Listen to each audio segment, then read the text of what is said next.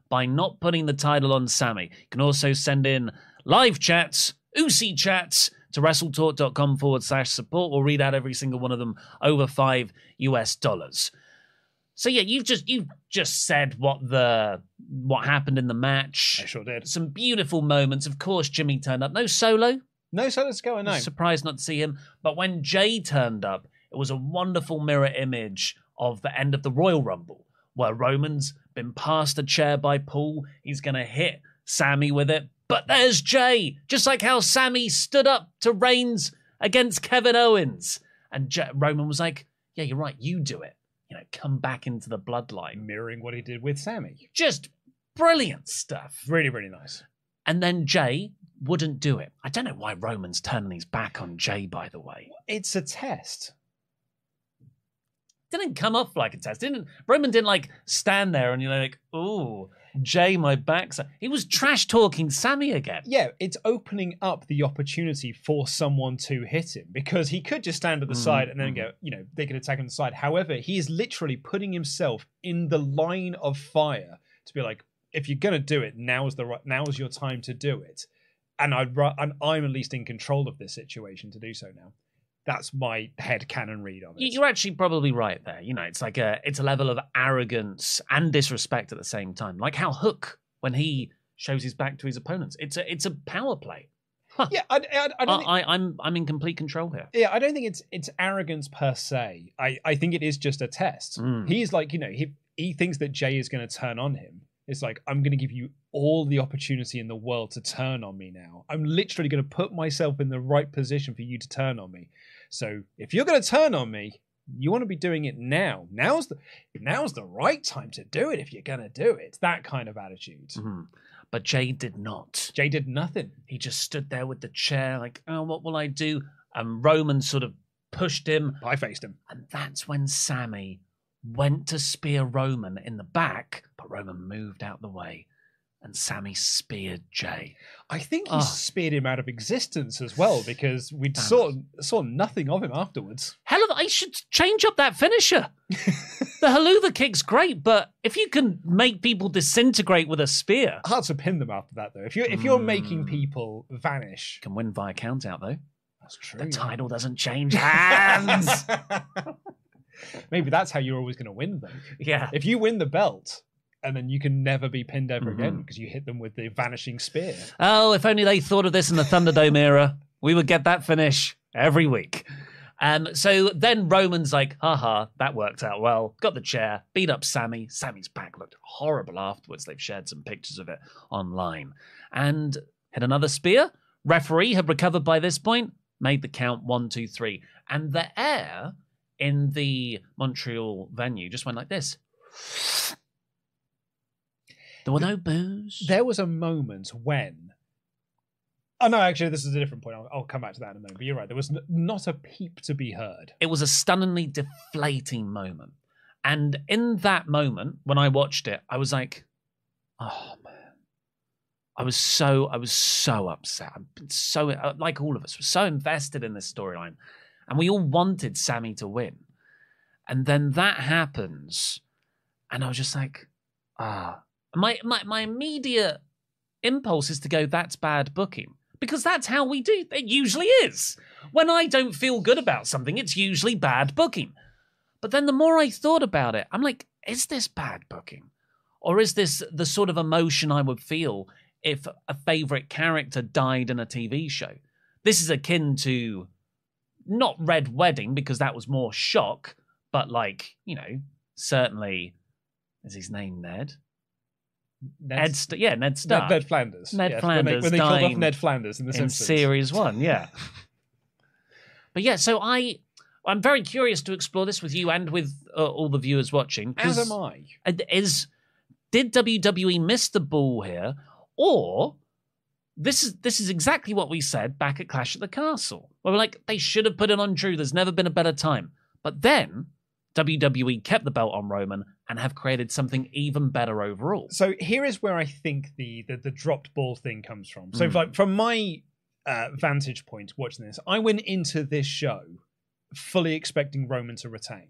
I have been saying for weeks on end, no, it's Roman Cody at WrestleMania. Like, this is just a stopgap. There's no way that Sammy is winning the belt. I've been pretty adamant that Sami Zayn was not going to walk out of Elimination Chamber as the Universal Champion. I was like, they've put a lot of time, literally years, into this storyline with Roman having the belts. They're not just going to take it off him the month before WrestleMania. No matter how hot Sammy is, no matter how much Montreal want this, they're just not going to take the belts off of him. If anything, I'm starting to think that Cody's not going to beat him at WrestleMania either. Oh, God. And I think he'll hold the belts until the summer, and maybe they'll do something with Jey Uso, because that is also a wonderful sort of fight. It started with Jey, and it's going to end with Jey. That's actually a very nice story that you can tell. But credit to WWE. So I took no notes while watching this match, because I couldn't take my eyes off of the screen. Like, the last note I've got is it's deafening in this building. They're just standing there. This is Rock Hogan levels of loud for two people who are just standing there. But one of my other notes that I wrote is they're even having Sami Zayn come out second.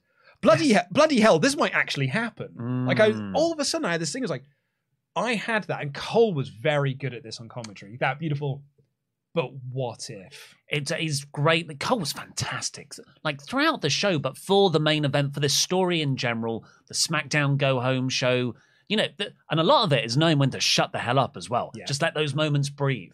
But yeah, Cole's line was, is it probable? No. Is it possible? Yeah, it is. Yeah. It was a beautiful, literally like a what if.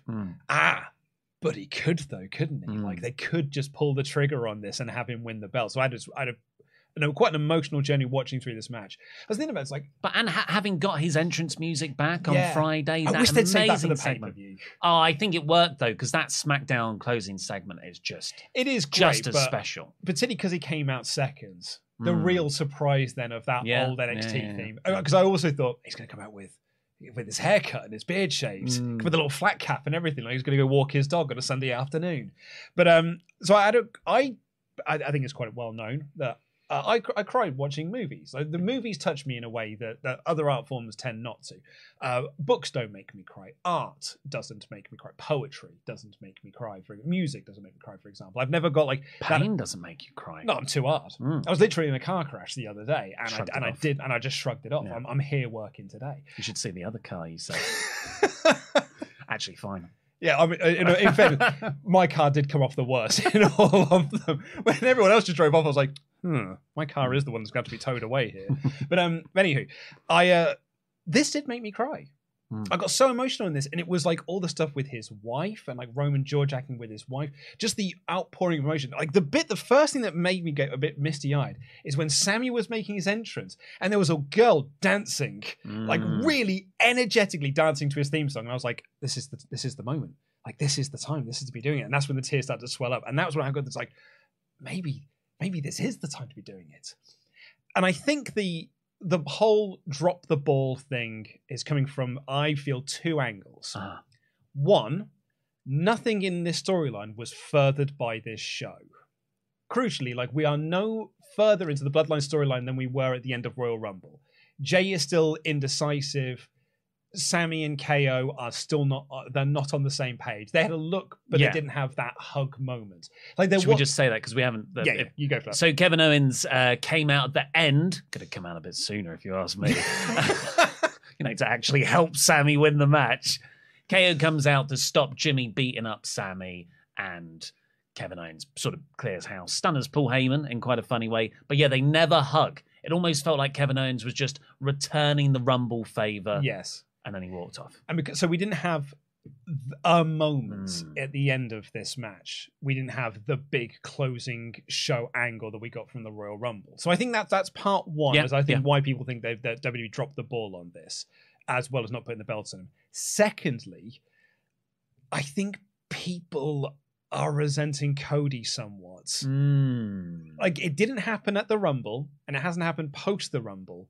But when I went back and I watched Pete and Sullivan doing the live reactions to it last night, and I was looking through the live chats as people were coming in, and people were quite pissed off with the main event finish. But a lot of that reaction was, and I've seen it in the live chat that we've got going on here as well, is that it kind of makes me not want the Cody match. Like it makes me not interested in the Cody match.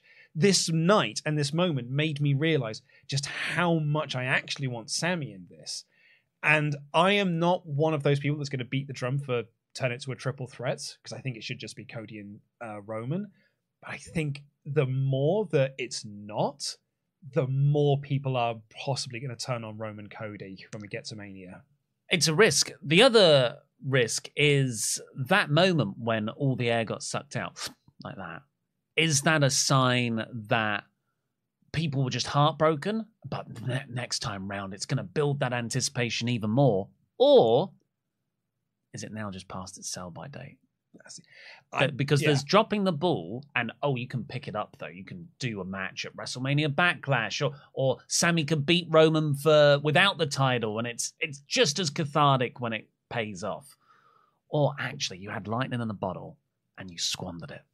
Because it's 1 month after the turn and everything like that. It's and 1 month. And in Montreal. Montreal, there will be other shows in Montreal. There will be other times that you could do this, but it's not going to be as big as this. A great comparison to this, I feel, anyway. You might tell me this is a terrible example. But I would argue that a very good example of this is Hangman Omega. Yeah. That reached is real big, real key emotional crescendo in the build-up to All Out. And you had that 10-man tag where he had to win in order to get the shot, and he didn't win that match. And they did Omega Christian at All Out, and then did it at Full Gear. At Full Gear, it was still that great cathartic moment because Hanger won the belt. But I don't think it was as hot of an angle as it was in the summer leading to All Out. And I think you could make that same comparison to here. Yeah, sure, Sammy could still beat Roman. Sammy could beat Roman at WrestleMania. But I don't know if it would be as hot as it was here in February. It's a whole feud that's really... Timing has been so important, when things happen, how things are given so much space to play out. But then if they do stick with Sammy, because I mean, what I would imagine happens is now Sammy reunites with Kevin Owens, Jey Uso either fully commits back to the bloodline, or he is actually a very conflicted person still, defends, and actually has, I can imagine, a very emotionally intense match where he doesn't want to wrestle Sammy. Yeah, for those tag titles. Great story. So you go in that tag direction with Sammy and Kevin, and then Roman and Cody. Yeah, but then it is like, you've paid off all that heat you had for Roman and Sammy is now gone because it's now just being moved over into other parts of the bloodline. And unfortunately, and this is a victim of WWE's booking for the last 20 plus years. A tag division that means nothing. I think Triple H has done quite a bit to try and make tag wrestling feel important again. He hasn't helped that by having the tag belts on the same people and all of the belts on the same guys. But he's a tag team wrestling guy. Triple H loves tag team wrestling. And when the other thing I saw from the live reactions last night were people being like, all of that just to build to a tag title match. Like that's a massive step down. Because WWE has always presented the tag titles as a massive step down the card. But we could be getting into an era now where tag team wrestling, the tag team championships, main eventing one of the nights of WrestleMania and being one of the most important things on the show. And that's almost your start of you need to rebuild people's thoughts about, when AEW first started, there was like, oh man, the tag team division is actually more interesting than the main event scene. It's not so much now because I think I think AEW has squandered a lot of that tag potential scene that they had. But WWE could now be the place of like, look, tag teams and tag team wrestling is as important as the world wrestling, as the world title scene. Particularly when the Revival come back. Well, more on that later. No, well, not according to Dax, of course. Oh yeah. Dax is definitely someone's taken his word 100%. He's just a guy. I'm just sharing some things online. There's no ulterior motive to anything I say. He's so good at what he does, is Dax Harwood. I mean, I can see through it. I don't think it's very transparent. All right, Tony. You sound like Tony talking about Errol Helwani now. Yeah, Dax is gaslighting me in this scenario. I know what you're doing. But yeah, so how are you feeling right now about all of this? So I think my feelings towards this are that I went into the show not expecting Sammy to win. So when Sammy didn't win, I was not heartbroken because I never in a month of Sundays thought he was going to win. I had that what if moment, that Michael Cole line of like, but possibly. I had that, but overriding a lot of that was people were like, yeah, but it's Roman Cody at Mania, so like don't get too invested. So I didn't have that heartbreak moment when Sammy didn't win. I just got that's what I was expecting. Really, what I thought was going to happen on the show was Roman was going to win, and then Sammy and KO would embrace because they're both from Montreal, and that's kind of like that's your big thing to close out Elimination Chamber. But I didn't get that either. So I'm actually, my overall feelings towards this is like, WWE got such goodwill at the moment that I'm willing to be like, I'll wait to see what happens on SmackDown, and then we've got 6 weeks to build to Mania. But at this point in time, I almost have like no feelings towards it because I don't know where we're going to be going next because I didn't get really much of anything on this show. What about, where are you sat? I think I'm similar. I'm not angry at it. No. I understand why people would be. But I don't think this is bad booking. I think this is just booking. And actually, it's very good booking. Yeah. It's one of the all-time great storylines. And they've got another all-time, potentially all-great storyline with Cody as well to spin off. I'm like, wow, what an amazing thing to have. It feels like everything's reaching a boil before WrestleMania. That's how it's meant to be. Absolutely. I think that Cody segment with Heyman really, really helped a lot. Certainly for me, alleviate some of my, I wish it was still Sammy Roman. Because that Cody Heyman segment was so great on Raw that I'm like, actually, damn, I really want to see that match now.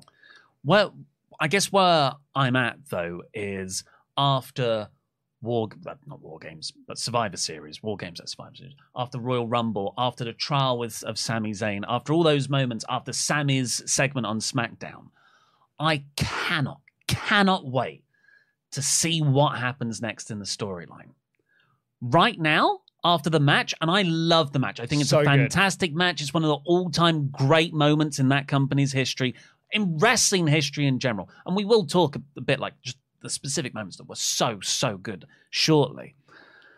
But right now, I'm not going, I can't wait for the next bit in this story. My intrigue to see what happens next is more on a good faith behind the scenes thing with Triple H. Like, hey, Triple H, you've done a great job so far, and I trust you. So I will tune in to find out what happens next. But that is a meta reason to tune in, not actually driven by the storyline. So, I mean, if Mod Mother's Ranch, should we get the poll going? What, as in, should Sammy have won? Well, I was going to say, did WWE drop the ball and do a yes, no, maybe? Yeah, well, it's the same thing, isn't it? And I think maybe we would... And I think maybe we would certainly count that as, like, that's the good faith take. Or like just say, let it play out. Yes, let it play out. No. Yeah, I like that. Yes, no, let it play out. I like that. So, yeah, but no, I think I agree. It's not like they did something on this show that's maybe like, I cannot wait to see SmackDown. Like, at the Rumble, they did something like, I cannot wait to see SmackDown. I didn't have that from here. But I still am really looking forward to SmackDown because I do want to see what the next stage is. Like, that's a good story, right? It's MCU. Not every movie in the MCU was a home run hit.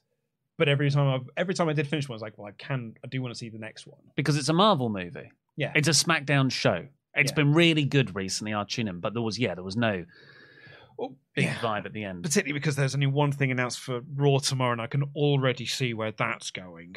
Edge versus Austin Theory. Yeah, well, Judgment Day are probably going to cost Edge out to continue that feud that's never ending. Well, I feel like I had another point to say on all of this. Well, I said something in my news. God, I've got so many notes for this. I loved it so much.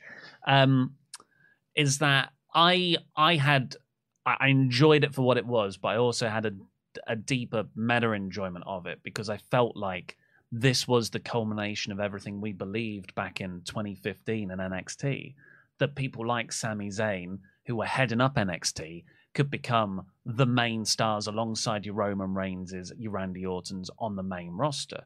And that would be the changing of the guard, like what you got in the early 90s when you went from the Lugers to the Shawn Michaelses. But it never happened because of Vince. And actually, WWE went out of their way to bury those people we got behind. So this, in the last 9 months, and I feel like this was the culmination of it, was, Triple H, it hasn't been squandered. These people who we thought were maybe irreparably damaged, they can still become, like, Sami Zayn is the proven ratings draw here. He's the one pulling in numbers on SmackDown. It's high viewership on shows that Roman isn't in. Which is not always been the case. Like, it's always been, if Roman was on the show, the ratings would go up. But it's now, if Roman's on the show, it does go. But if Sammy's on the show, they also go up. And they were saying in the press conference, this is the most watched Elimination Chamber pay-per-view that they've ever had.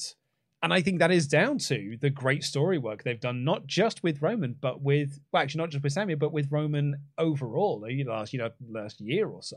Certainly the last 9 months since Triple H took over. And it's a massive sellout crowd in Montreal that wanted to go see that for Sami Zayn to see if Sami Zayn could win. So it just, with that in mind, it's almost bittersweet because this to me is a proof of concept that Sami Zayn and people like that from the NXT mold can become actual ratings movers. They actually draw money. They put butts in seats. Yet WWE did not decide to go with that.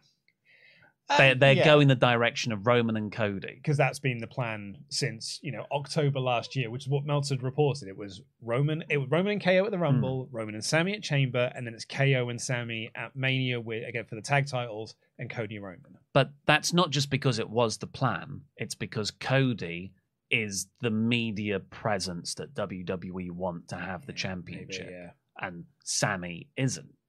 Yeah, no, I mean, maybe you're right. And I just don't get it. To me, it's like quite a common sense argument because you could say that before when people like Bryan Danielson didn't actually move numbers. Yeah, Bryan Danielson wasn't over. The yes chant was over. Yeah. Danielson himself wasn't over. But this is numerical proof. Like you can see it in Brandon Thurston's tweets.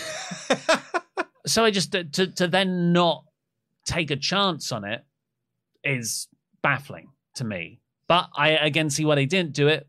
But maybe that will go down as one of the bigger opportunities missed in wrestling history. That's going to be the thing on this, and it's we don't get to have these sorts of conversations, or haven't had these conversations over the last sort of 5 years or so, which is the let's let it play out crowd.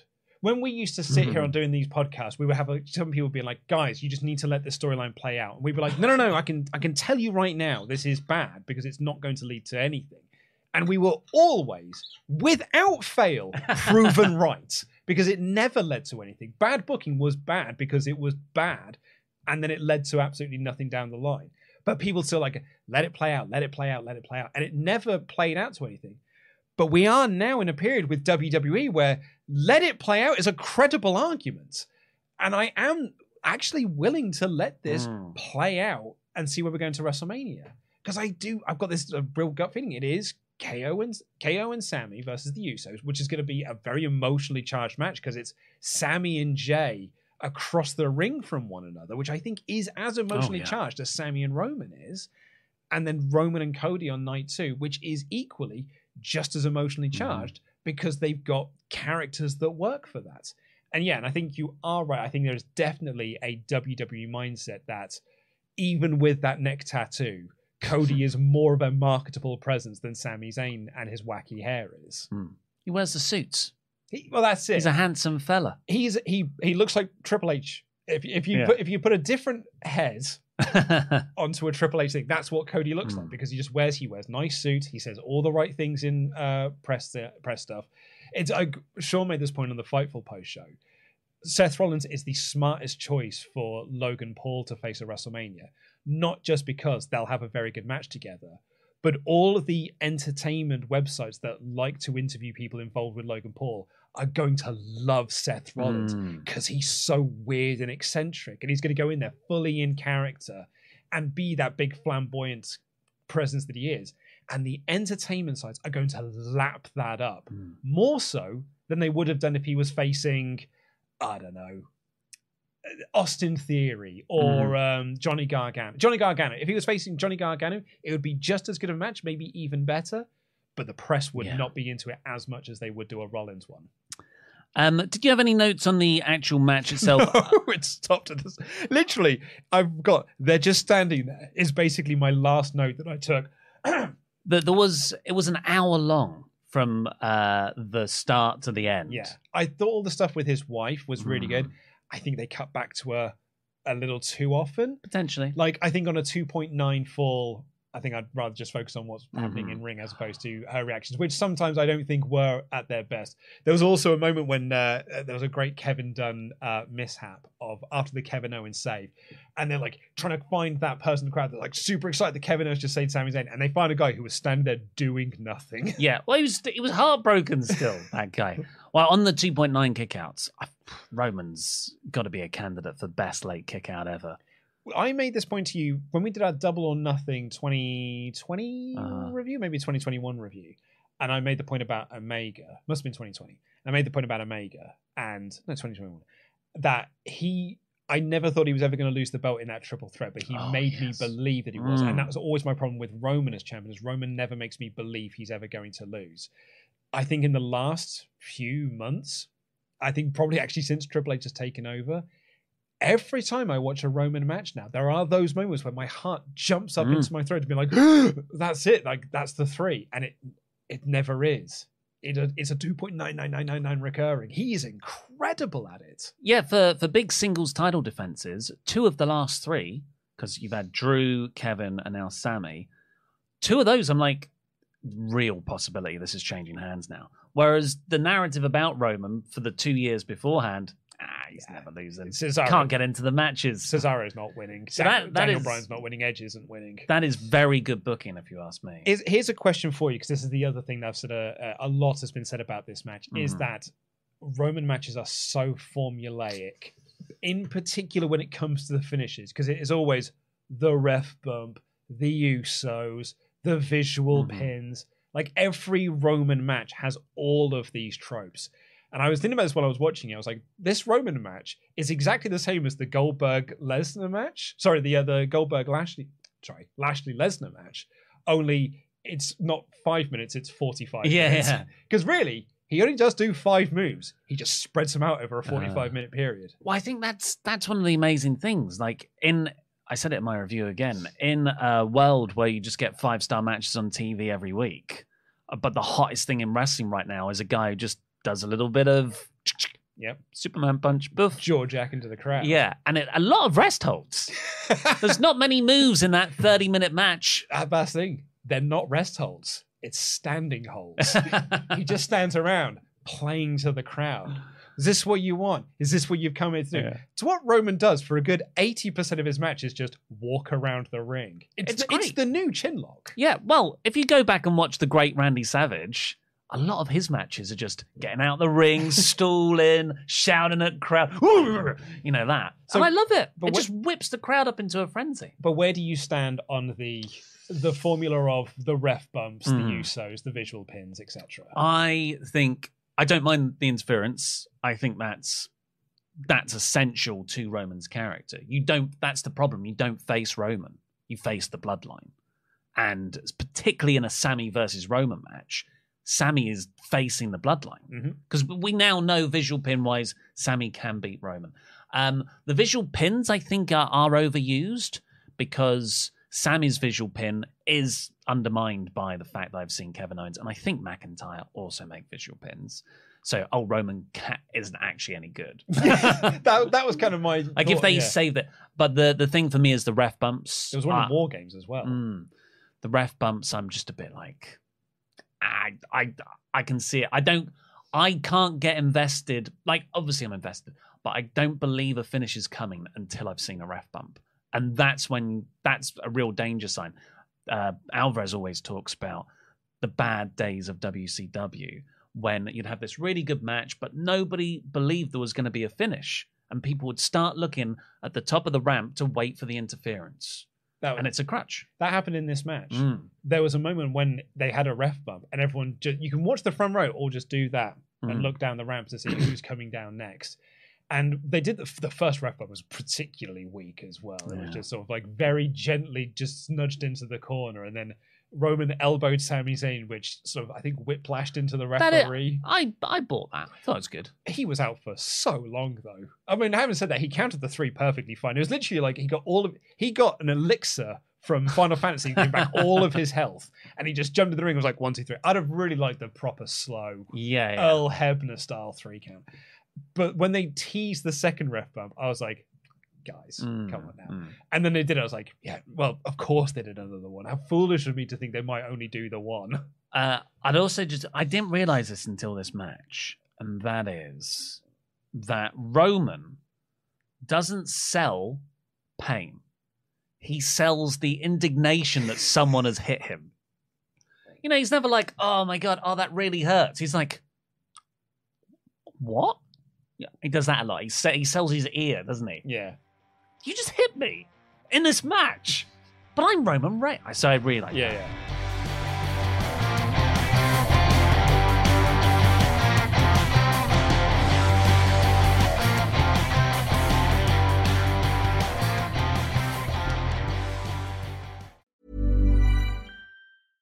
Hey, I'm Ryan Reynolds. At Mint Mobile, we like to do the opposite of what Big Wireless does. They charge you a lot, we charge you a little. So naturally, when they announced they'd be raising their prices due to inflation, we decided to deflate our prices due to not hating you. That's right. We're cutting the price of Mint Unlimited from $30 a month to just $15 a month. Give it a try at mintmobile.com/switch. $45 up front for 3 months plus taxes and fees. Promo rate for new customers for limited time. Unlimited more than 40 gigabytes per month. Slows full terms at mintmobile.com. Ever catch yourself eating the same flavorless dinner 3 days in a row? Dreaming of something better? Well, HelloFresh is your guilt-free dream come true, baby. It's me, Keke Palmer. Let's wake up those taste buds with hot, juicy pecan-crusted chicken or garlic butter shrimp scampi. Hello Fresh. Stop dreaming of all the delicious possibilities and dig in at HelloFresh.com. Let's get this dinner party started. Ready to pop the question? The jewelers at BlueNile.com have got sparkle down to a science with beautiful lab-grown diamonds worthy of your most brilliant moments. Their lab-grown diamonds are independently graded and guaranteed identical to natural diamonds, and they're ready to ship to your door. Go to BlueNile.com and use promo code LISTEN to get $50 off your purchase of $500 or more. That's code LISTEN at BlueNile.com for $50 off. BlueNile.com, code LISTEN. This is Paige, the co-host of Giggly Squad, and I want to tell you about a company that I've been loving, Olive & June. Olive & June gives you everything that you need for a salon-quality manicure in one box. And if you break it down, it really comes out to $2 a manicure, which is absolutely insane. It's also so easy to get salon-worthy nails at home with Olive & June. The difference between how your nails used to look when you did them yourself and now with the Mani system is a complete game changer. The best thing about Olive & June, too, is it's a quick dry. Dries in about 1 minute, lasts for 5 days, and full coverage in up to 1 to 2 coats. Visit oliveandjune.com/perfectmani20 for 20% off your first system. That's oliveandjune.com/perfectmani20 for 20% off your first system.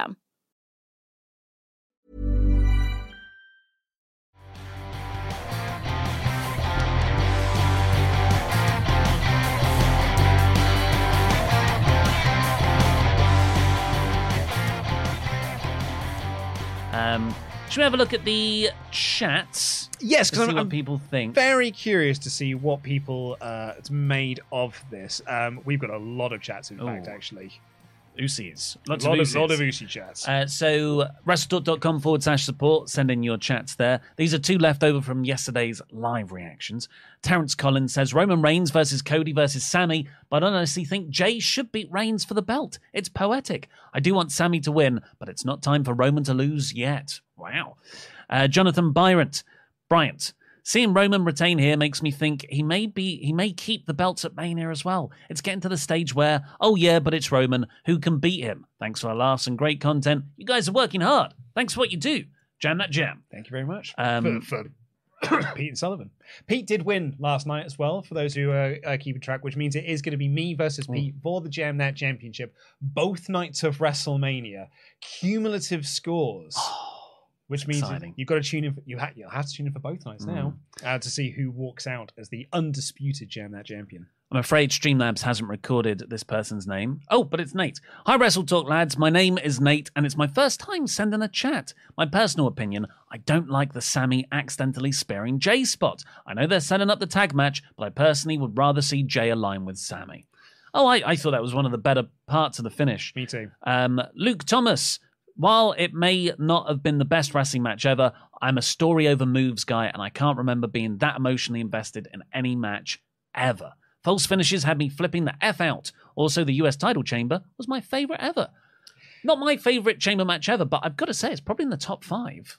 I mean, I had the very controversial statement on Survival Series that I'm not the biggest fan of the Elimination Chamber gimmick. And I think the fact that, we said earlier that this is the most watched Elimination Chamber pay-per-view that WWE have ever done. I think that's a damning indictment of the match gimmick in itself. But I might agree with that. I think it might have been one of my favorite chamber matches that I've ever seen, because it's a chamber match that came out with being like, and even then I've got my issues with it, because I think I'll always have issues structurally with the structure. But it was a chamber match that came out with being like, Hot dog. That was damn good. That was a lot of fun. And I don't have that a lot out of chamber matches. Matt Hannes has got a run of 5 chats here. I really thought it was Sammy time, and even though I'm heartbroken from the loss, the booking left the door open. Going in, we expected Jay to turn on Sammy, which, had that happened, I think that would have had indicated a tag title match, but that didn't happen. What I like about the finish is that Roman didn't beat Sammy with the bloodline interference like he normally does. Yeah, he did. He very much did, though. He tried to beat Sammy with the bloodline interference, followed by a spear, but it didn't work. It took 2 ref bumps, an Uso splash, 2 spears, and 8 steel chair shots for Roman to beat Sammy. I don't think that's any different to Uso how he normally would. Yeah. This is the first time in Roman Tribal Chief run where he had to use a steel chair to beat someone. The fact Owens saved Zayn didn't embrace him, but makes me think they haven't decided yet if they're doing Owens and Zayn versus Usos at Mania, or if they're going to insert Sammy into the Mania main event. Honestly, I like the open ending and the closing shot of Zayn in the ring by himself. If they do insert Zayn into the main event, there is justification to do so. What do you think on is that true? That Roman's never used a steel chair to beat someone? Wasn't there a steel chair involved in the triple threat at Mania with Edge and because Edge had the bar? Maybe it was Edge that was using it more than Roman. And if they do stick to Reigns versus Rhodes in a singles match, we know that will headline night 2 of WrestleMania. My hope is that night 1 of Mania is headlined by the tag title match between the Usos and Sammy and Zayn. Sammy and Owens. Sammy and Jay both deserve to close out a night of WrestleMania. I can't see that happening. I think if one night's main evented by Roman and Cody, which it will be, the other one will be Charlotte and Rhea Ripley. Good bit. I mean, that also makes a heck of a lot. I just like the way WWE operate. And finally, while I do think Sammy should dethrone Roman, I'm going to let it play out. The left the door open, and Triple H has earned my trust in his booking. Great show minus the Lesnar-Lashley match finish. 4 out of 5 show. Excited for WrestleMania. Yeah, I think this is where I'm going to differ from others within the room about the thoughts on the show overall. Because I thought it was pretty cack until that men's chamber match. But that is over half the show. Yeah. Elimination Chamber was I think it was half an hour of match time, so you're looking at 45 minutes really with entrances. And the main event was an hour. Yeah. And the show was 3 hours 20. Yeah, 3 hours 20. Pretty good. Oh, I'm not saying it's a bad show. I'm just saying because the reaction I have seen overall has been like, everything was really great with the exception of this, whereas I thought only the final 2 matches were actually any good, and I thought the rest of it was quite cack. Ben Vlerick, the pay-per-view was all killer, no filler. That was one of those wonderful moments in life where you get to do the thing they do in films where, no, it's not going to happen. It's not. Jump cut. It happens. Yeah. Crowd was hot all night. Matches over-delivered. Best Triple H pay-per-view so far. Men's chamber match might be the best ever. Not that the bar is set that high. Sammy lost, fine by me. The match is what I wanted the most, not the result. Anyway, I loved it. Speaking of love you all on Wrestle Talk. Not only do you help me get through the household and work, the reviews are genuinely something I look forward to every week. Helps in tough times, keeps good times good. So thank you. Thank you, Ben. Thank you so much for all your constant support you've shown us as well. So thank you very much. For me, I don't think it is Triple H's best pay-per-view. I still think that's Clash of the Castle. I had someone did comment on my video earlier, and they just said, "Yeah, Ollie's rating a whole show based on the main event again." I read that. I'm like, he's not wrong. He's not wrong. We said this about the War Games match. The War Games match itself was actually not very good, but those final 5 minutes were awesome. I think Triple H knows how to play me. I've said it over and over. It's how you leave them, folks. I've said that for years. And he's given me SummerSlam with a digger. He's given me Clash at the Castle with Tyson Fury karaoke. He's given me the Elimination Chamber with Bray Wyatt's return. Extreme Rules. Sorry, yeah, Extreme. What did I say? Elimination Chamber. That was this show. It's the same. It's ease. It's the ease. But yeah, everything is these.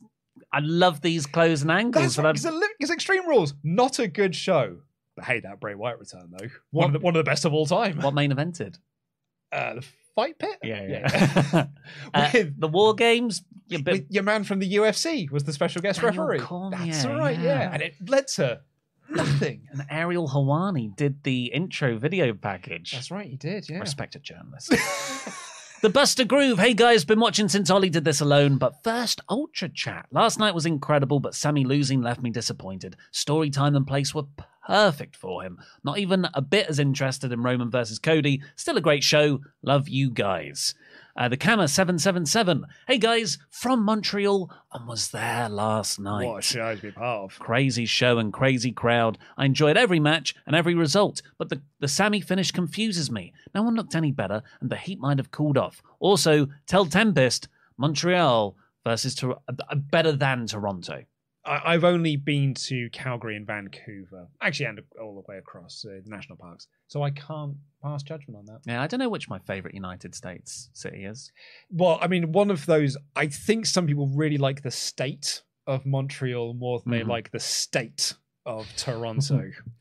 Aidenator 800. I have to say the tag titles at this point feel like a consolation prize for Sammy. I don't think they would have if he immediately challenged for them, but since he went first for the world title and lost, the tag belts now feel like a downgrade.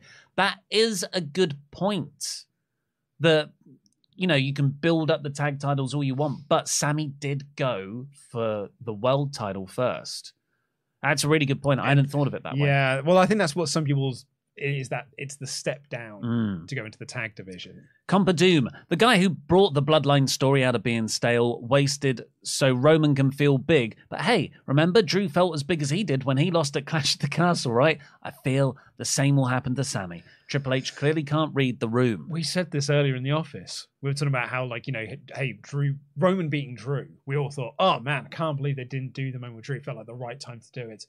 But you said it was the right thing overall. I said, well, it was the right thing for Roman because Drew has lost every bit of momentum that he had out of that loss. But you made the even better point. It was best for business. It's better for the company. The company is doing better with Roman on top, but the company was doing better with Sammy. Yeah. Is the thing. The company was Drew was never distinctly pulling in numbers by himself, and there were no signs in Cardiff. If Drew doesn't win, we riot. No, it is to me. It looks similar because it's someone in their hometown, but really they're drastically different. Because this one actually was a hometown. Yeah, Drew wasn't even in the right country, and Sammy. Sammy, they're not even comparable in terms of quality of storyline and build and getting over. Mayor of Painesville, Dan. Hello, Luke. Hello, Ollie. Hope you're doing well. German Dan here. What a night, right? Probably not the result we hoped for, but we're going to get Cody and Dustin celebrating at Mania. Hoped for Dexter to assist Loomis in the chamber. Sadly, it didn't happen. Hot crowd. Hoping for Dexter to assist Loomis. He's going to help himself. Yeah. In a match he was not a part of. Wouldn't put it past him. I don't get how Dustin Rhodes... Would Tony let Dustin Rhodes do that? I think he would have done 5 months ago. Before the DX reunion. For me, the DX reunion is the start of the fracture where we could have... that for me is the point where now we'll never see these crossovers happen again. Because Tony let Danielson and Jericho appear on the John Cena appreciation show.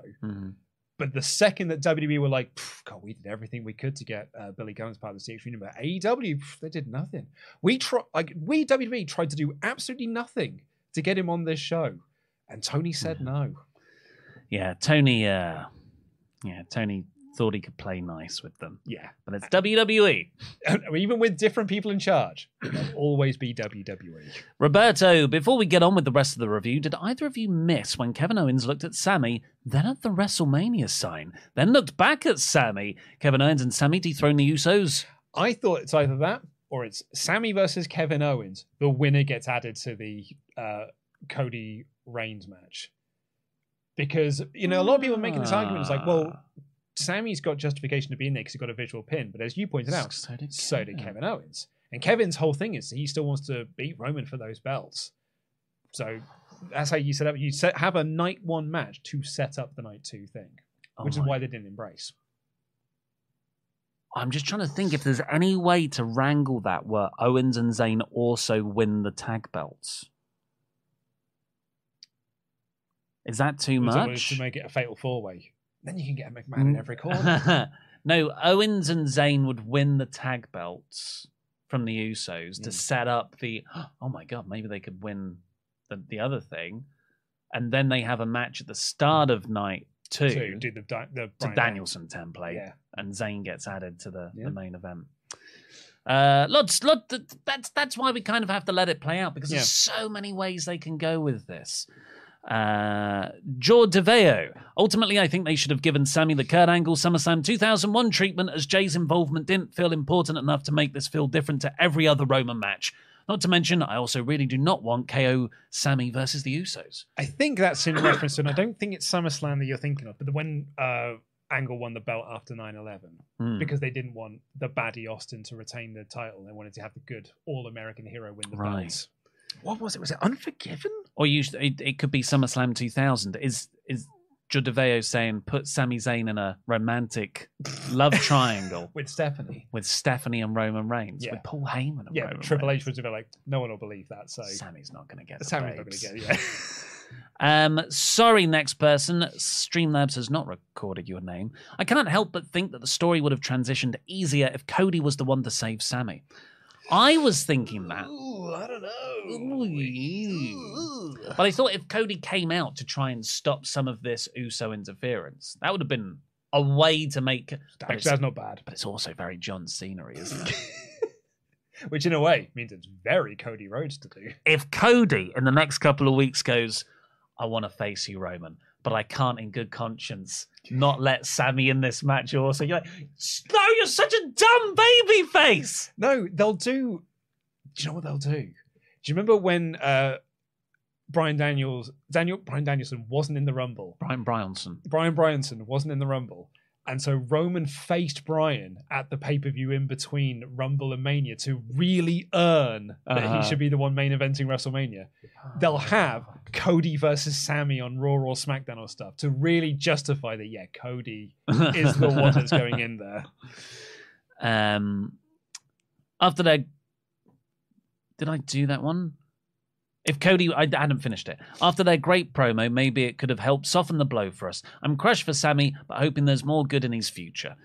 Jonathan Bryant. Would love to hear your thoughts on your feelings now versus when Drew came up short at Clash at the Castle. How does this compare to that feeling? Thank you all for the amazing content. Appreciate you, lads. Jam that jam. Kind of talked about that earlier. Yeah. Comparable, but also totally not. Yeah, I think so.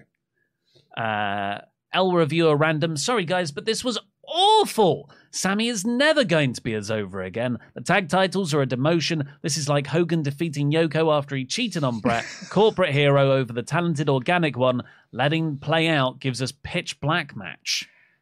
I think that's unfair. Although, in fairness to L Reviewer Random here, we did keep the argument for Bray Wyatt was, look, guys, I know he's done nothing since he's come back, but let it play out. Bray's got it. And what we did get was a really rubbish 5-minute advertisement match.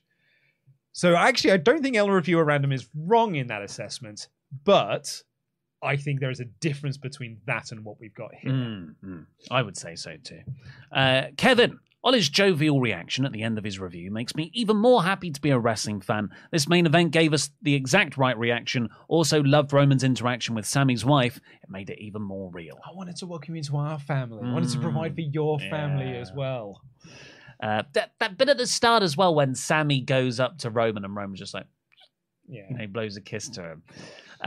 Ace of Games UK, long-time listener, first-time Usi chatter. So everyone looks good in this match. No one resents Cody, and KO hasn't forgiven Sammy for the Rumble beatdown. Told a great story. Let's give them a chance to tell it and not treat Cody like he's a villain. That's right. I mean, as I said earlier, it's not happened to Cody yet, and I thought it might have happened at the Rumble. So I think Cody is good enough that people will not resent him for it. But as you said, there's a risk.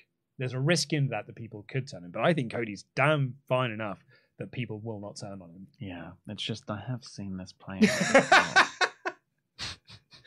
Yeah, but Cody is more popular than Dave is, so... Oh, are you saying Batista? I'm saying Cody in AEW. Oh. Where he tried everything to stay a babyface. When you once called him your brother. I know. And then he went through a flaming table for you, and you still went... No, I was always like, hey, I still love Cody. The bit that made me feel a bit weird with Cody is the fact he went to WWE after telling me for 3 years, I'm never going to WWE. I'm AEW till I die. And I just thought, oh, it's just getting different. I'm getting different mixed messages now. Gronlandwell Adrian Menberg for 18 months. I like your reviews, Ollie, but I have to disagree with what you said about Zayn not winning the title. I hate it very much. Also, 18 months. Love you all. Love you too. I think, as you saw with El Reviewer there on Ace of Games, like there are two sides to this. Yeah. One side is more willing and I guess optimistic based on the track record WWE have had as of late, but WWE have a much longer track record of doing things wrong. Yes. So I don't think either way of thinking is without basis. Mark Egan, Sammy losing to Roman was a business decision. If it didn't happen in Montreal, it won't ever happen. Big sad. It's not to say that Sammy will never be a top champion. Just might not win it off Roman. Yeah, it's the Roman storyline, isn't it? Yeah. I think after we've moved past the tribal chief era, couple of 3-month reigns. Yeah. I don't think we'll get these long reigns again. Robert Waters, finally for now. My thought on this has always been any title Sammy wins can't be defended in Saudi Arabia. This was sadly a business move. I didn't think about the Saudi element to this. Particularly if they might buy the company. If they might buy the company. Yeah. Ooh, that's a bit of pill to swallow, isn't it? Yeah. Oh, I feel quite gross. Right, please do keep on sending in your Usi chats. Have we got something to show people? We do indeed, yes. Tomorrow on this very channel. Thank you all so much who watched the channel update video that we posted on Friday. Thank you for all of your your amazing feedback to those. One getting quite choked up and emotional about it. But people seem to be very excited about Worst Match Ever. It debuts tomorrow here on the podcast channel, on Rustle Podcast, 3 p.m. UK time. We are going to be watching Goldberg versus The Undertaker from Super Showdown 2019. Bad match. Here is a little teaser for you. My name is Luke Owen, and I love bad wrestling. Join me on my journey through a cavalcade of crapness, watching what many believe to be the worst wrestling matches of all time, to make my friends and you fall in love with bad wrestling too. This is my quest to find the worst match ever. Been working out there, haven't you? I know, right? Your little tits. Well, I've got like nice and then there's a couple of rolls on there as well. It's both a very flattering but an odd body shape to choose. It's like James Pepper designed me to look like Krabs from not Mr. Krabs, but your man from Futurama. Zoidberg. Yeah, Zoidberg. Yeah. Like when he takes off his shell, he's just all like flabby and stuff. I need to get myself a new show.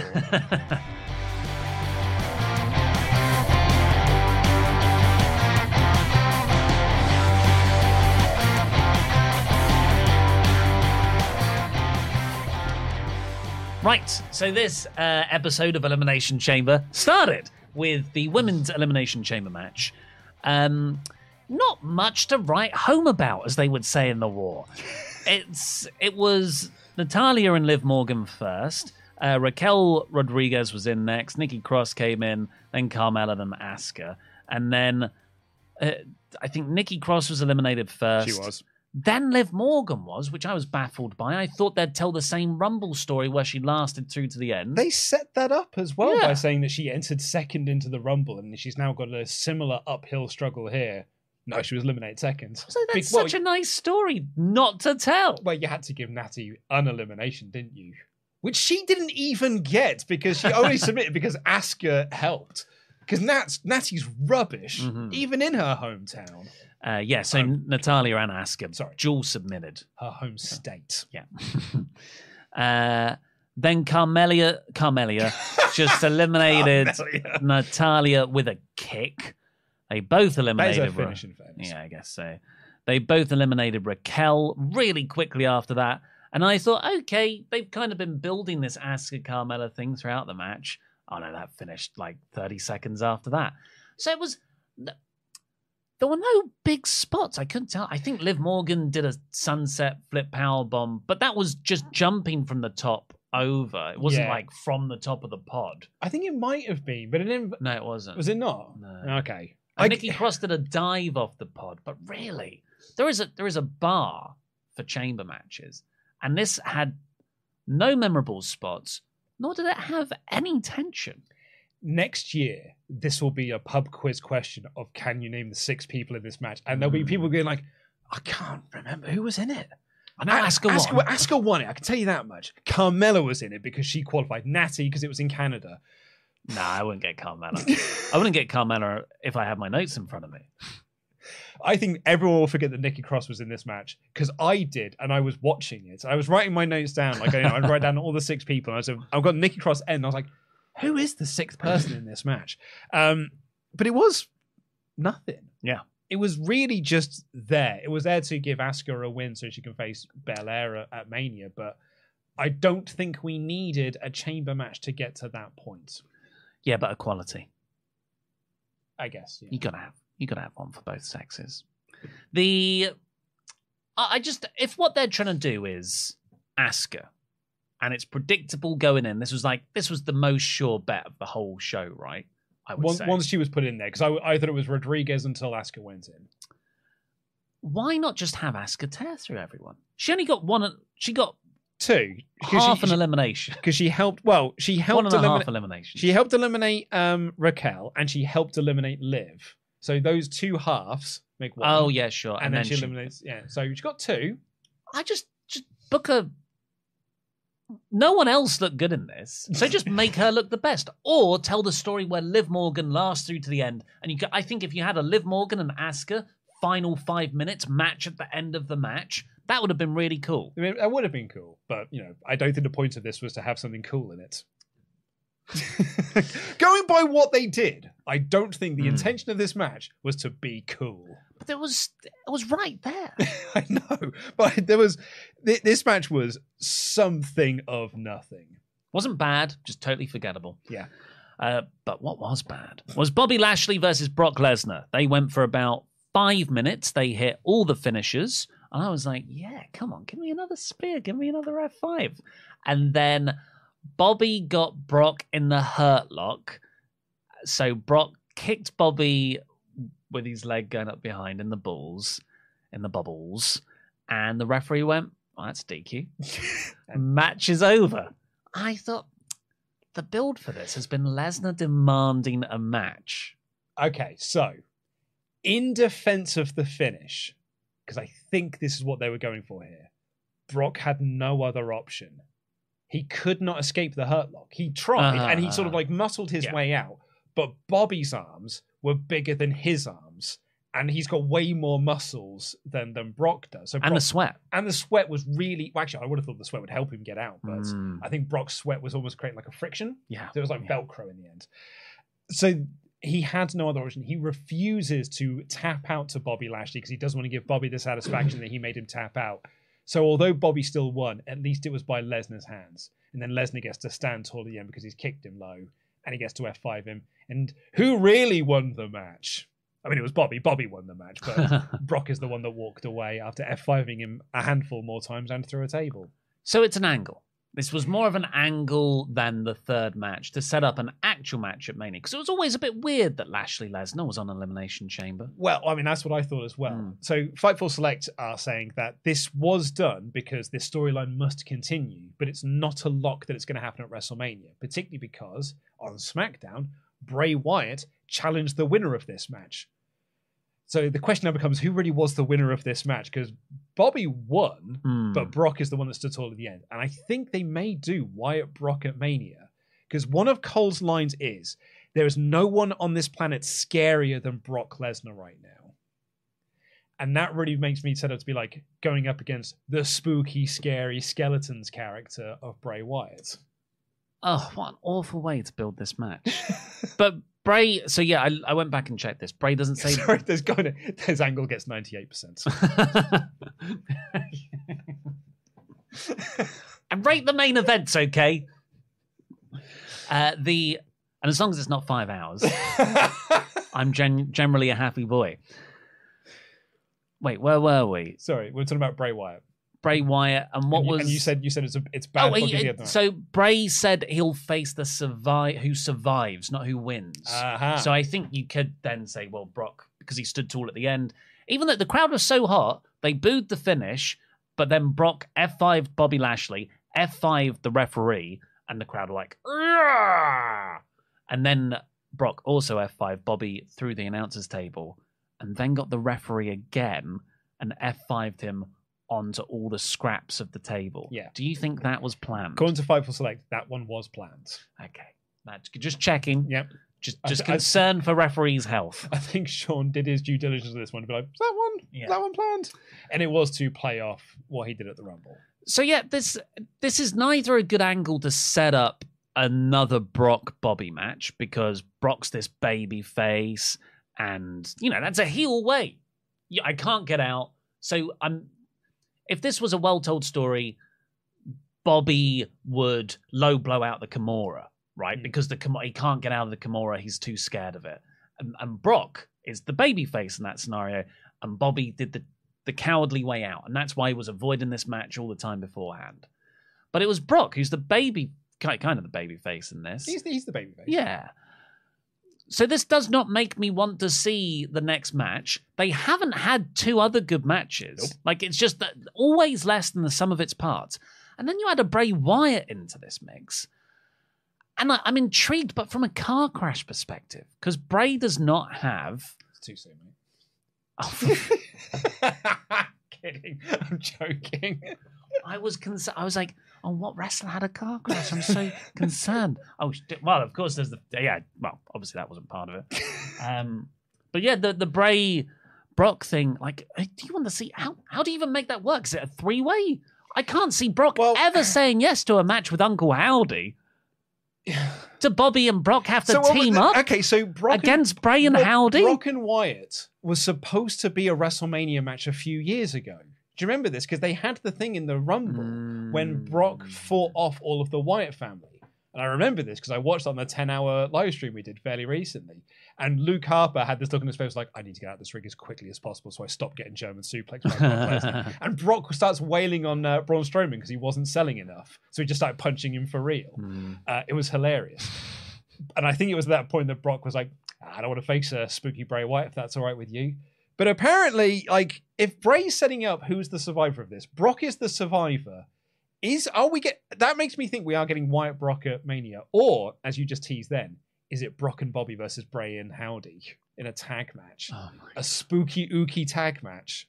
I can't see Brock agreeing to this. And if he has agreed to it, or someone said, well, Brock, that's the plan, Brock's going to get out of it. Brock will face Gunther like he wants to. Brock doesn't face Shane McMahon. He doesn't face Baron Corbin. Doesn't face Bray Wyatt. Doesn't face Bray Wyatt. He faces fun people that he wants to play with.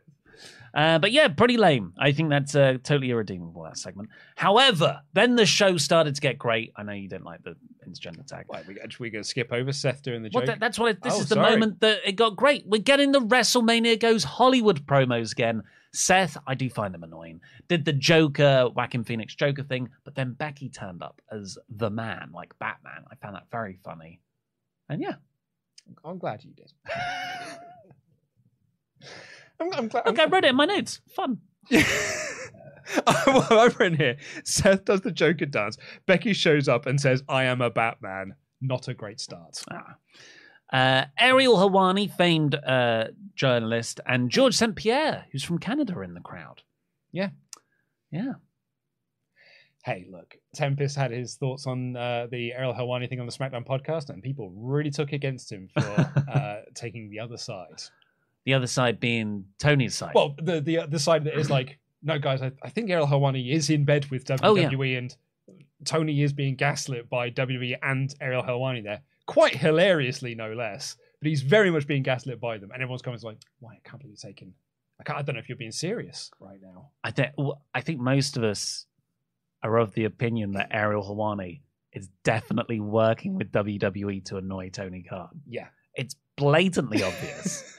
And I can't believe Tony Khan is engaging with it. Well, that's the problem, isn't it? It's because they do very minimal things, and it's winding him up so much more. So it's like, I made this joke in my news episode that will be coming out a bit later on the Rest Talk News channel, where, because Ariel Helwani made his tweets, but then they made reference to those tweets on this show because Michael Cole said, "Oh, look, there is Ariel Helwani, unbiased journalist Ariel Helwani, Pete Rosenberg, a man of integrity." Pete Rosenberg, of course, famously was a man who would be very defending of WWE, then got a job with them.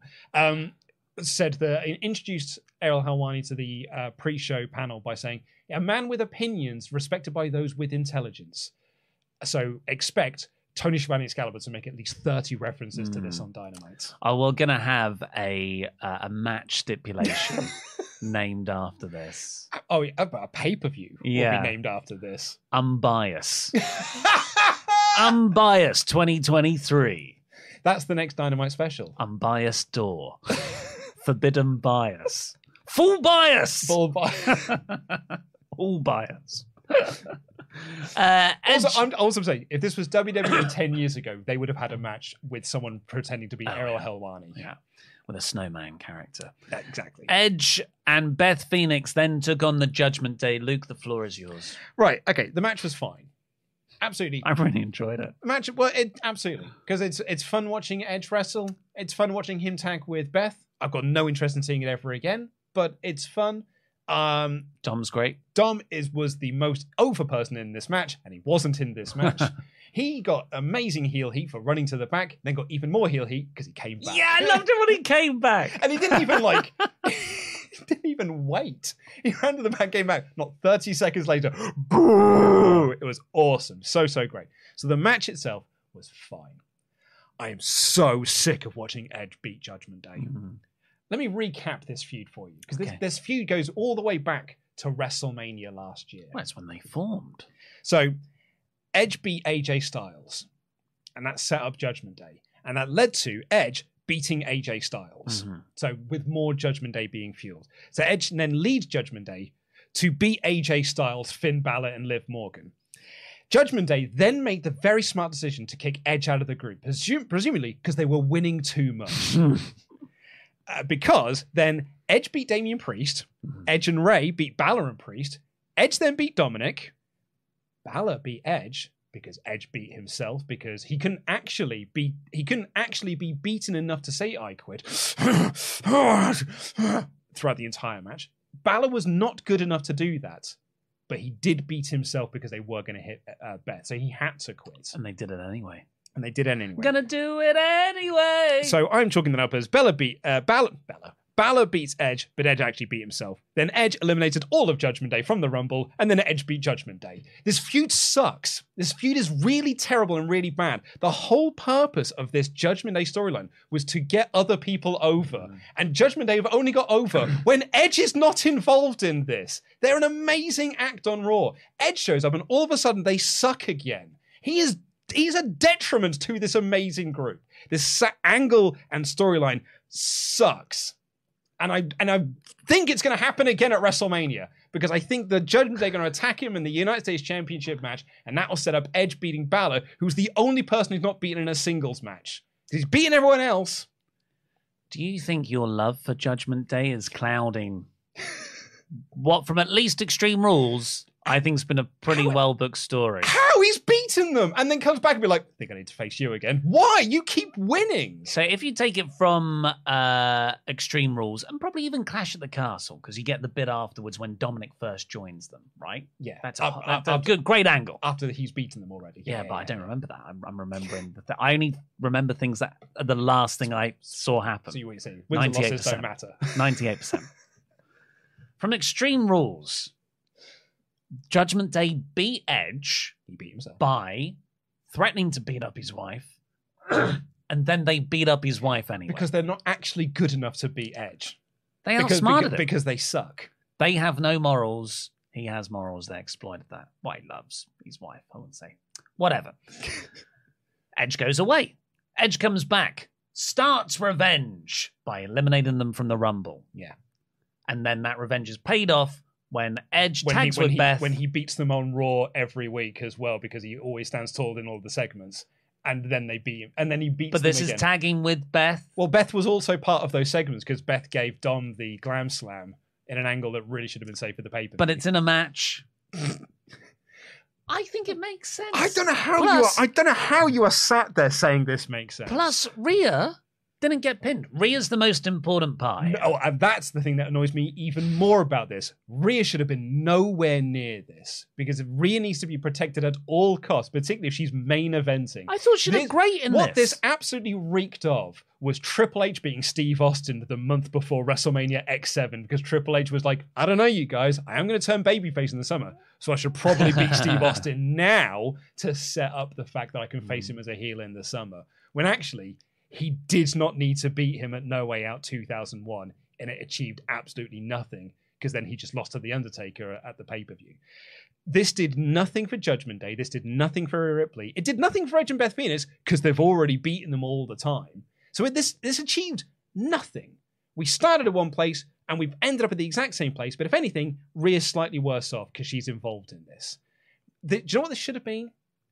Rhea versus Beth Phoenix in the singles match, and Rhea won. That's not great revenge for the Copelands. Well, and do you know what then? You do not book Rhea Ripley to win the Royal Rumble because she's going to be facing Charlotte Flair. You can't have your cake and eat it too, which is a baffling statement because what else are you going to do with a cake? Well, we'll agree to disagree. Let's talk about the nature of the finish. Because Edge hit the spear. Okay, that's his finisher. That's his move. And then he and Beth hit a shatter machine, a.k.a. the Big Rig, on Finn Balor. Because Rhea Ripley would have been laid out on the outside because she's also not good enough to beat Beth. Because protecting her for Mania, I agree. That's the Revival's move. Sure is. Who are now called FTR in AEW. Mm-hmm. Edge is famously very good friends in real life with Dax and Cash. He's shouted them out numerous times before. Dave Meltzer on Wrestling Observer Radio weirdly just skipped over this and said, yeah, well, they're good friends. It's just a reference to another. But it's... I also thought this was just a reference to them being good friends. However, it is... But it's the final move. But it's also most interesting when Dax and Cash's, I think their contracts are up this year, or at the very least, they're talking about taking some time away from major promotion wrestling. It's also Edge's final year in WWE on his contract. And this, I mentioned Dax podcast earlier. His thing that he was saying on the podcast, which obviously do take with a grain of salt because Dax Harwood is always working, is his dream match that he wants to do is FTR versus Edge and Christian. And he said on that, it's actually more possible than you think because 3/4 of them are in AEW and Edge's contract is up this year and he might be gone by the summer. Yeah. Because Edge just talked about August being when he might want to be, when you might want to hang everything up. Dax, I love Dax and Cash and FTR. They're one of my all-time favorite acts. They're in my top 10 teams, top 10 wrestlers in my video.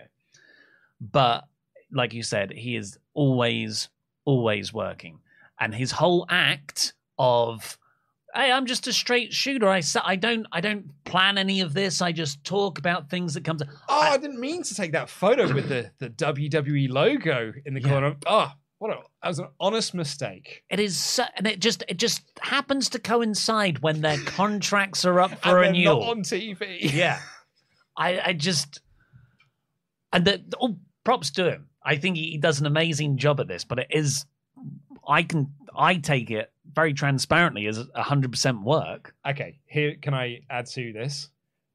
That's exactly what this was designed to do as well. This wasn't just to be a little shout out to FTR. It's to make us all go oh, this is definitely a sign then that FTR going back to WWE, when actually probably the more likely scenario is Edge and FTR thought this would be really funny to make people think this is what's happening. Oh, I don't think so. I think, this is the finish of this feud potentially. No, it's not. Definitely of this match. Yes. And that's what they chose to end on. I think it's either Edge just saying, I'll do this for you to help you get more money, playing both sides off each other when your contracts come up. Because, presumably Tony would pay more money to either get Edge to come in or to stop FTR joining Edge in WWE. It's a negotiating ploy, and it's a very smart one. I don't know if I would say it's a negotiation ploy. I think it was just a moment to shout out another tag team that they are very good friends with. Why would they do that now? Because it's making us talk like this. Because, Ollie, they're always working you. Yes. And what's the point of a work if it's just to make people talk? Because, well, okay. This is a money-based work. Ask that of Booker T and Corey Graves when they did that work shoot angle thing that they did many years ago. When the big question at the end of it was like, what was the point of all of that? I'm going to ask the exact same question here. Money. To get more money from the contract negotiations that are impending. But I don't think this moment here is linked to contract negotiations. This is a very divisive segment for us. We are not agreeing on anything here. No. We did both agree the match was fine. And Dom's awesome. And Dom was the best thing in it. Let's lock it in. Clip of Roman backstage. No. Oh. This was not a clip of Roman backstage. This was Roman doing the product placement bit. He was drinking the C4 energy drink and was quite clearly lifting it up to camera so the camera could see it. And he had loads of the drinks behind him. Oh, that's good. No, it's not. Don't do this with Roman. I bet you it was a request from the product itself. Said, we're only doing this if Roman does it. At least it wasn't the C4 match, because that could be explosive. Or fireworky. Mm-hmm. Look, if you're going to do your product placements on TV, have at it. Just do not do it with Roman Reigns. The US title element. I'm going to make you have so much product placement. But it's fine. I'm not Roman Reigns. I'm not the top guy around here. The US title Elimination Chamber match was next. And it was really, really good. I feel like awesome.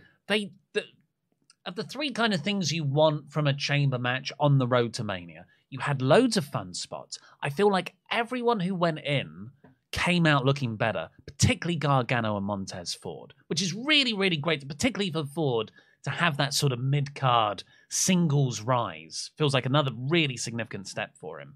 And also, we got a couple of feuds spinning out of this. Specifically, the finish I thought was really well done with Logan Paul costing Seth Rollins. I agree with every point you've made there. One of them I've got reservations on, though, which is oh man, Johnny Gargano's looking so great coming out of this. Oh man, Bronson Reed's looking so great coming out of this. Because they are. But I've also seen Johnny Gargano look great since his debut, and it has led to nothing. Yeah. Gargano and Reed and a lot of these lads have got real AEW signing spree vibes to them, which is like, oh, it's so exciting that they're here. I actually haven't got anything for them, so they just sort of fade into the background. And Johnny Gargano was awesome in this match. It's because Johnny Gargano's awesome. Johnny Gargano's always awesome. But I hoping to be proven wrong that this will lead to nothing. Yeah, they are, and particularly around Mania time. Like, these aren't the guys that are going to get matches unless they do it. Oh, they won't do it Money in the Bank, will they?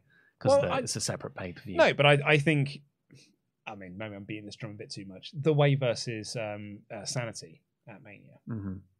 It's the only direction I can see Johnny Gargano going down, and that is not a big match at WrestleMania. No, but Gargano had a hell of a run in this. He had great. two particularly fantastic moments where I think he was on top of Reed, and Rollins hit a kind of flying clothesline, doomsday device, and Johnny flies back, but then in that process hits a Poison Rana on Bronson Reed. It was so incredible that Corey Graves shouted, "Oh, I think Corey Graves just thought, Johnny Gargano's dead. Yeah. Oh, look. Because Reed landed so hard on him. And I thought the next one looked even more painful, where Seth Rollins has Johnny Gargano on top of the pod in a powerbomb position. I'm like, oh, this is cool. But it's safe. It's safe because he's just going to powerbomb him. Everyone's going to catch him. But I can't wait. Oh, my God! And it's Johnny Gargano reversing that powerbomb into a Hurricane Rana from the top of the... I'm like, where does Johnny go in this? Johnny goes directly into the corner of the pod at the top. And down. Down into the earth. Gravity then takes over at that point. You have Hurricane Rana'd yourself via Hurricane Rana in someone else. It was so cool. It was amazing. And the awesome. big spot was Montez Ford climbed to the top of the cage, sort of twisted himself round sort of gymnastically, and then hit a splash. Unbelievable. Very cool. It was very, very cool. I'm going to give a huge shout out to Michael Cole here, because bless Michael Cole. He really tried to make some things feel super duper important. He was great throughout this whole night, but there were some bits that genuinely made me laugh out loud, because Michael Cole talked about Bronson Reed as he was making his entrance, and he said, man, can you believe Bronson Reed beat Dolph Ziggler to get this spot. And Dolph Ziggler. Later on, he then did it again because he was like, man, yeah, Johnny Gargano, he had to beat Baron Corbin to qualify for this. And then said Rollins, he had to beat Chad Gable to qualify. I love that you're really trying to make that sort of like big achievements, because they're really not, because everyone does that. But the spots in this were great. Priest, I thought, was... When Priest got Priest in, had a good run. it was like Priest, Reed, Gargano, and Rollins, and the four of them were just so cool together, just working amazing together. And I thought Theory, actually, the guy he retained the championship in this, looked really good, and he was so funny as well. He was a great goofy heel that was doing wonderful like goofy heel shenanigans, trying to side with like Johnny Gargano to be like, hey, like we used to be part of the way, like we were part of the team. Me and you should go get him now. And Johnny Gargano's like, me and you going against him, and Ron's like, you two going against me. Beautiful, brilliant stuff. And they all turn on Johnny Gargano. It was genuinely they turn on Austin Theory. Genuinely just so wonderfully entertaining. My only criticism I have of this match is that it then fell into a formula, which is person runs wild, eliminated. Person runs wild, eliminated. Person runs wild, eliminated. It got to a point where I was then pinpointing, okay, so you're going out next then. Right, so you're going out next then. Okay, and then it's you. And it just, that was my only criticism of it, is that I knew exactly where it was going because of the way they structured it. And I think that's down to the producing more than it is the guys. I totally got that after the Gargano run. He was having such a good run, I thought he's going to get eliminated. He's getting eliminated next. He got eliminated in the next move. But I much preferred this to the women's match. Oh, 100%. Because you had everyone entered. You had all 6 people in there. And the match carried on for about 15 minutes. I'll actually remember this one. But the finish was really inspired. It was Ford, Theory, and Rollins as the final 3. And Ford was doing really well. But Theory got the knees up. Is that me? It was me. I think my mum's trying to call me. Mum? I know. Mrs. Owen? I know. She called me earlier. There was a frog splash off the top rope, and Theory got the knees up, and Ford just sort of flipped out onto the second rope, and Rollins hit a stomp on him. And Ford sold this tremendously, but to the extent where I was like, is he okay? Because then some people come in to help him out. I think the crowd got worked as well, because they started chanting his name like, oh, you were really good in the match. We're sorry you got hurt. It was all a work to leave the door open, just like Bad Blood Hell in a Cell with Kane for them to get out the cage, isn't it? To get Logan Paul in, and he hits this buckshot lariat on Seth Rollins. Theory gets the pin. It's awesome. Really well booked. So great. I totally got worked by this. And I thought Corey was great in this as well, because they showed a replay of it, and Corey had this real like indignation of like, I don't think we need to show this again. Yeah. Like, I think it's actually we don't need to see that what happened here. I get that we have to because it's part of the deal, but I don't think we should be showing this. Really made me think that he got hurt. He got like knocked a bit silly. And Ford selling it was so great. I thought the doctor selling it was really, really great. And with the second that Logan Paul showed up, I was like, yeah. Like, you absolutely got me. So good. You copyright logoed me. God damn you, NXT copyright logo. And hey, look, Logan Paul's the heel. So it's getting a big thumbs up from me, because he's a terrible babyface, but he's a wicked heel. Yeah. So he's probably going to try and sell some NFTs to Seth Rollins as we get into their feud going into the next month. But I think they're going to have an amazing match at Mania. And I thought this finish was awesome. And Austin Theory retains. And I really think we're getting Theory Cena at Mania for the US title. Really good. Overall, I know you weren't a fan of most of it, but I liked everything from the WrestleMania Goes Hollywood promo, which means I really liked about an hour and a half of the show, and I freaking loved another hour of the show, but it was the start that I felt was weak. And it's not even like I hated it. Because the women's match was nothing. The women's chamber was a nothing match that was instantly forgettable. The Brock and Bobby stuff, I think, is arguably bad. Oh yeah, that's definitely bad. And the Balor or the Edge and Judgment Day stuff wasn't bad. I'm just done with it. Like I've just got zero interest in it now. Like, it's not a bad match, but I think the story sucks and it's doing zero for me. But then the show just turned a corner for me when it got to that men's elimination chamber, which is one of my favorite chamber matches ever. And that main event was freaking awesome. So this is like overall, this is a very, very good show because those two things are really like they outweigh my like slightly negative feelings I've got to the other stuff. And the crowd were was great throughout. There was a point when I thought, in another era, WWE would have looked at this crowd and been like, Sami Zayn isn't over, WWE is over, because they were so hot for everything.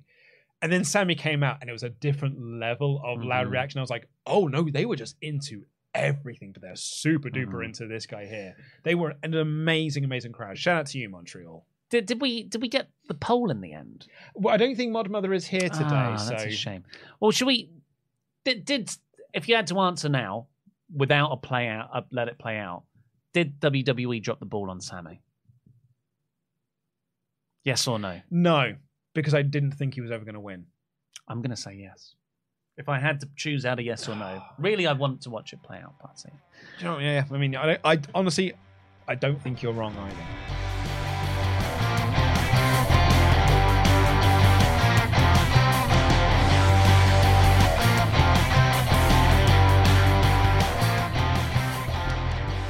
Let's see what you all have to say in your remaining Usi chats. Please get them into WrestleTalk.com/support. This is last call. Irish Dark Crazy 24 says they had the perfect setup to recreate when Mick Foley won the belt off The Rock, but the problem is, could Sami have maintained the level of hype after winning the belt? It was an interesting level of conversation on the old Twitter machine the last couple of weeks, where people were like, do people actually want to see Sami with the belts, or do you just want the moments of him winning the belts? Because like those are two different things. One of them is what an incredible moment that is going to be for him to win the belts in Montreal. The second of that is, yeah, but then he's main eventing Mania against Cody Rhodes. Is that really the Mania main event you want? Honestly, I would have been... I say this very rarely. I'd have been happy with a 2-week reign. Give me that moment. Roman cheats to win it back. Because the joy will always be in the chase with someone like Sami. When he won the NXT title. Yeah. There's a sort of provable template to go back to. Carter Worley, I think if they can tell a story of Sami taking down the Bloodline as a whole, it is satisfying enough. He and Owens taking down the Usos so that Roman is by himself at Mania, Sami leading the charge of the dismantlement of the Bloodline would satisfy me. I really would like to see a 6-man tag with Owen, Zayn, and Jay versus Roman, Solo, and Paul Heyman, I guess. A sixth person in there. Jimmy. Oh, yeah, of course, Jimmy. That's who I was thinking of. The third Uso. I knew there was another person there. Also, shout out to Paul Heyman's selling of the stunner. He probably his hand the other, like, oh no! So great. There are so many characters in this mix that you could run variation after variation in main events of pay-per-views for months. Yeah. MRW2711, triple threat at Mania. Make it 2 falls. First wins the WWE, second wins the Universal. Cody wins the first, the belt Dusty didn't win. A desperate Roman tries to cling to the belt he's held for 900 days plus before Sami finally puts him down and has his moment. I don't like that. But I will say this. We've had so many suggestions in from our wonderful viewers about how you split the belts. It's the one that I've hated the least. and really, on paper, it's also the one that makes the most sense. Mm-hmm. And you do what they did at WrestleMania 2000. I genuinely do think that is a way around the issue. Ben Nicholson, Jay's snarling towards Roman was beautiful, like a lion protecting his cub. Beautiful match, but for me was the right choice for the night, as heartbreaking as it was. The final boss lives on. Certainly does. L Reviewer Random again. Hi again. Last night really left me uninterested on Mania. At the point I wouldn't even care if Roman just retains. Cody has no story with Roman besides the cheap Heyman promo. Ooh, I disagree with that. Cody has massive story potentially with the belt. Yes. And feels more like a product in the way they promote him, like Hogan. Jam that jam. Well, Hogan was pretty successful. Hot tag to you. We've got unfortunately, Streamlabs has lost a few usernames, so do let the moderators know if this is you. Said, I think Jay versus Jimmy is an option for Mania. So an interview with you, so saying that's their dream. Maybe not this year, but certainly next year. Love Roman, love you guys. All's well to say you'll be my favorite bickering wrestling couple. There's just some teams that I never want to see face each other. You know, like Edge and Christian, the Hardy Boys. And I don't think I've got any interest in seeing Jay versus Jimmy. I do in a way, actually. Yeah. Matt Hennessy said the US title chamber really did raise everyone's stock. Theory escaping with the skin of his teeth, Seth being protected in defeat, Reed and Priest looking like dominant monsters. It was a coming out party and a star-making performance for Ford and Gargano. Again, I'll believe it when I see it. Streamlabs has lost your username to say Montez Spider-Man Miles Morales Ford. See what WWE sees in him. Everyone's coming around to... Yeah, you said this for years. I've been saying this since 2017. Future WWE champion. They can build the business around that guy. Insane. Then Johnny Gargano reverse Rana to Bronson was crazy. The reverse Rana off the chamber. Jesus! The show was great. Chris says, hi guys, good night, but I am confused with the Bray Alexa and Howdy thing, especially with last night's show. This is the second year Alexa is out of WrestleMania when she's healthy. She even posted a gif of her waiting by the phone, so this is their chance. This is their choice. I think the only way you get Alexa and Howdy with Mania, with Bray at Mania, is if it's part of the Wyatt Six versus the Hurt Business. But you need a woman to join the Hurt Business, who only way Bliss gets her last WrestleMania with a contract before the next one. I don't think they'll have him. Although Bray did say on SmackDown that he's going to get his family together for WrestleMania. Like, not for WrestleMania, but maybe that's a post-WrestleMania thing. Raw after Mania. Doesn't sound like a Brock feud, though, does it? No. Punjabi Panda says, don't forget to donate to Sammy for Syria. People in Syria really do need your help right now. Yeah. Ashton Vash Anthien has just become a member. Said, here's my first time chat. Great pay-per-view. Been a band since El Fakador and Cornell joined Wrestle Talk. A fan from Malaysia. Thank you, DX Solo and Charles Burke. Jam that jam. Gimmick Grimlock Customs says, I watched a fantastic pay-per-view last night with probably one of the greatest title matches. Mercedes really is money. Good misdirect. Of course, it was the New Japan show. New Japan Strong show as well. I've seen the match as well, the Mercedes match. Oh, have you? Very good. Oh, cool. Well, Really. that's nice to hear. Yeah, it's great. It's one of those matches where you watch it like, why do people think you're bad? Why have some people got in your head that you're not very good at this? Well, because of that finisher she hit when she debuted. Well, she did it in this show, and it was awesome. Yeah. It was also a great moment because Bayley was in the crowd for it. Righteous Reg of Grapsody tweeted out that originally they'd put her under a lucha mask so that she didn't draw attention, but she was so into the match she had to take it off. You can hear her like in the match. She is starting. Oh, that's lovely. And at one point, Mercedes hits a Bayley to belly for a near fall. It's so good. It's really, really great. CM Punk was in the crowd as well. He sure was, yeah. And last one here is Tyler Robertson has gifted 5 Membergs. Thomas Salazano has gifted 10 Membergs. And Christian has become a Memberg. So many Membergs. Thank you so much, Tyler and Thomas. That's very generous. Very, very generous. Very nice to the rest of the SWAF Nation as well. Well, thank you very much for joining us here today. What a excellent road to WrestleMania it is. We've got AEW Revolution, though, up next. God, I'm not interested. 60-minute Iron Man match. MJF, Bryan Danielson. And I was interested until I was like, oh no, he's adding more matches. Oh, he's adding more matches. He can't help himself. And then Keith Lee returned. I was like, oh, that's another match. That's a match. That's a match. Oh, it's gonna be a 6-hour show, isn't it? So yeah, subscribe for that, and of course we've got WrestleMania building as well. And, of course, tomorrow. Should we play the trailer one more time? We should do as well, yes, because tomorrow at 3 p.m. UK time, which I believe is 7 a.m. PT and then 10 a.m. Eastern, something like that. It's tomorrow morning. It'll be our brand new show here on the Wrestle Podcast channel. Myself, Pete Quinnell, and Tempest watching and trying to find the worst match ever. My name is Luke Owen, and I love bad wrestling. Join me on my journey through a cavalcade of crapness, watching what many believe to be the worst wrestling matches of all time, to make my friends and you fall in love with bad wrestling too. This is my quest to find the worst match ever.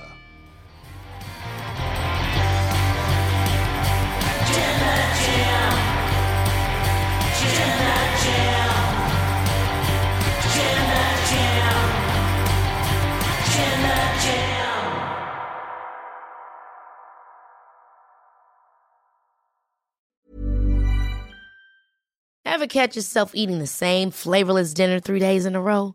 Dreaming of something better? Well, HelloFresh is your guilt-free dream come true, baby. It's me, Keke Palmer. Let's wake up those taste buds with hot, juicy pecan-crusted chicken or garlic butter shrimp scampi. Hello Fresh. Stop dreaming of all the delicious possibilities and dig in at HelloFresh.com. Let's get this dinner party started. Hi, I'm Daniel, founder of Pretty Litter. Cats and cat owners deserve better than any old-fashioned litter. That's why I teamed up with scientists and veterinarians to create Pretty Litter. Its innovative crystal formula has superior odor control and weighs up to 80% less than clay litter. Pretty Litter even monitors health by changing colors to help detect early signs of potential illness. It's the world's smartest kitty litter. Go to prettylitter.com and use code ACAST for 20% off your first order and a free cat toy. Terms and conditions apply. See site for details. Planning for your next trip?